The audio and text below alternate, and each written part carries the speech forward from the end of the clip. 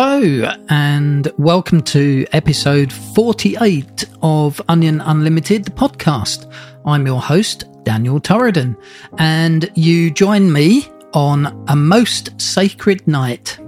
There's a phrase that will be familiar to anyone who has ever been or is a Jehovah's Witness. I am, of course, referring to the annual memorial of Jesus' death.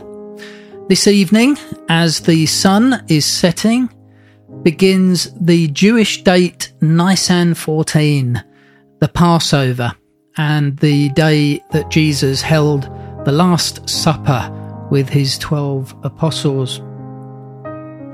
As a Jehovah's Witness, I was taught to obey Jesus' instructions to his disciples at that meal, namely, keep doing this in remembrance of me. And so, in obedience to that command, as a Jehovah's Witness, I faithfully commemorated Jesus' death once a year on Passover for no less than 52 years. What's more, I partook of the bread and wine for the last 17 years, which, if you know anything about Jehovah's Witnesses, is something reserved for those who feel they are anointed, which is to say born again, with a hope of going to heaven when they die. Most Jehovah's Witnesses, of course, do not entertain that hope, believing instead that they will get to live forever as humans on a paradise earth after Armageddon has destroyed everyone who isn't a witness. I was brought up by my parents to believe I had an earthly destiny, but it never sat right with me. I always felt that if I died, I would wake up in heaven as a spirit with God, or Jehovah as I knew him at the time. 2004 was the year I really embraced that belief. After a great deal of Bible reading and prayer, I came to the conclusion that if I wanted to have a relationship as a child of God through Christ, it was necessary for me to be in what the Bible calls the New Covenant. This seemed to me to be a Bible hope for all Christians, one which Jehovah's Witnesses were circumnavigating with their two hopes doctrine, heavenly and earthly. More specifically, I felt I had to be born again or anointed in order to enjoy eternal life in Christ Jesus, and that I felt happened in August 2004. This was a time of great spiritual awakening for me, and it inevitably led to me questioning things I had been taught as a Jehovah's Witness. At the time, my beliefs were more aligned with born-again Christians, Pentecostals and the like, than Jehovah's Witnesses. I had a great love for Jesus and acknowledged him as the way, the truth and the life.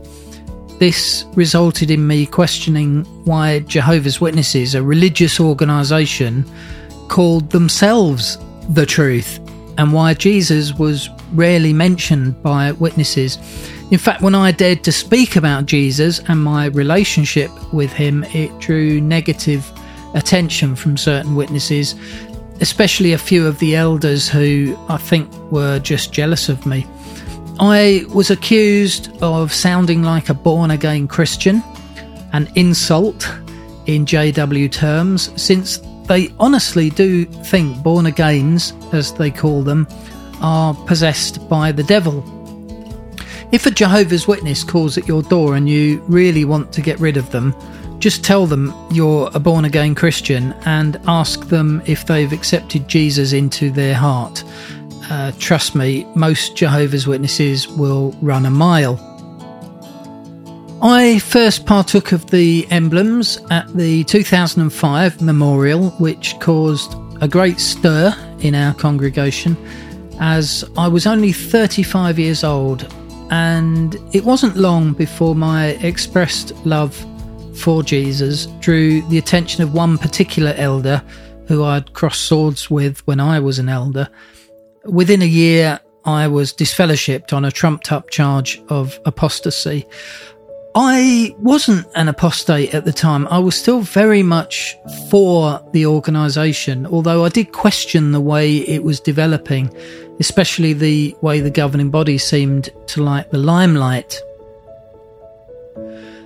And so I was disfellowshipped from 2006 to 2009, and during that time I continued to attend meetings at the Kingdom Hall each week and, of course, the memorial each year, and I never stopped partaking of the bread and wine, much to the disgust of some witnesses who viewed me as if I was deserving of death at Armageddon.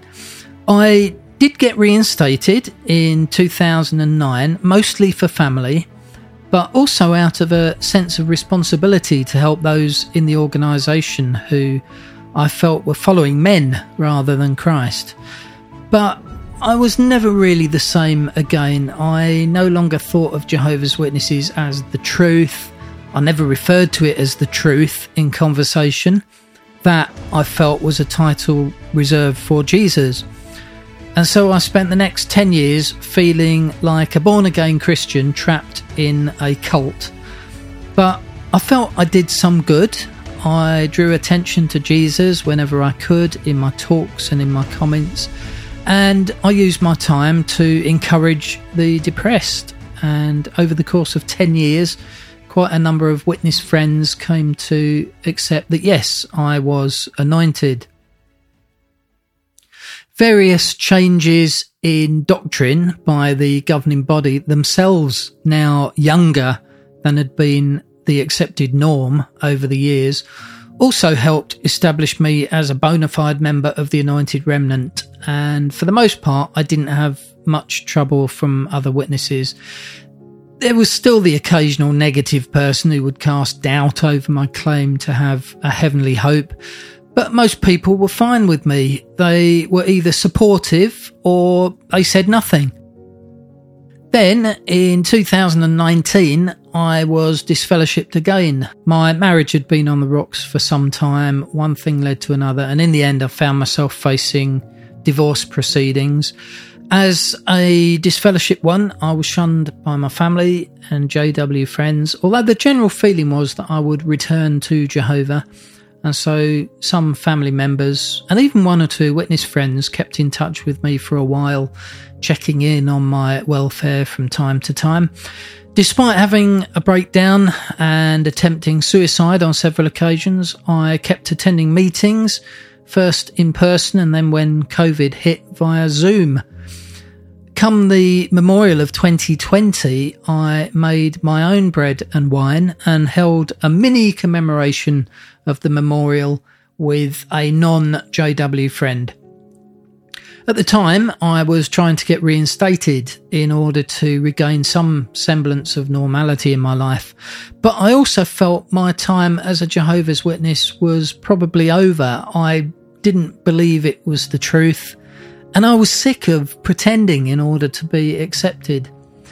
In March 2021, I dutifully made my bread and bought a bottle of red wine again, but this time I commemorated it on my own. And then in April, I had a reinstatement hearing, but the elders were just so unreasonable, cruel even, that I decided I'd just had enough and I was walking away from Jehovah's Witnesses for good. To begin with, I intended to continue pursuing a Christian path, but I had a lot of questions in my mind. If Jehovah's Witnesses were not the truth, but a cult, was there a true religion out there? I did look around. I even attended a few online services with different Christian groups, but I wasn't feeling it. In every case I looked into, I felt like religions lacked any genuine spirituality. They seemed to offer a default set of beliefs that you were supposed to believe or accept with varying degrees of strictness. Everything seemed very secular to me, packaged almost, not at all spiritual, and that's when I started to question everything, even the nature of God himself. Ultimately, this led me down a path of spirituality that I can honestly say was and is my own. I feel comfortable with what I believe now. While it's true that some of my beliefs are similar or even the same as certain religious groups, I'm thinking Buddhism, Hinduism and other Eastern religions, I don't subscribe 100% to any religion. There are teachings in various religions that resonate with me, philosophies, if you will, even in Christianity still. But my spirituality is now a mishmash of various beliefs that sit right with me, and that's how I think spirituality should be. Religion, I feel, kills spirituality. It takes the wisdom of a spiritual master, Jesus, Buddha, different gurus, and turns it into a club to belong to. When you identify with a particular religion, you cease to walk your own spiritual path and instead become a follower. That doesn't work for me any longer. I feel like I've outgrown it. Religion is too cramped for me. My spiritual ascension, which I still believe began when I felt I was anointed in 2004, is very much a work in progress. Much as I love and respect Jesus still and appreciate many of his teachings, I no longer identify so narrowly as Christian, born again or otherwise. I feel that my anointing in 2004 was, in fact, a spiritual awakening. I labelled it being anointed because that's the only framework I had to work with outside of a belief of living forever on a paradise earth. Now I see things from a much wider perspective. Most notably, I don't feel that Christianity, Jesus, following Christ, is the only way to God.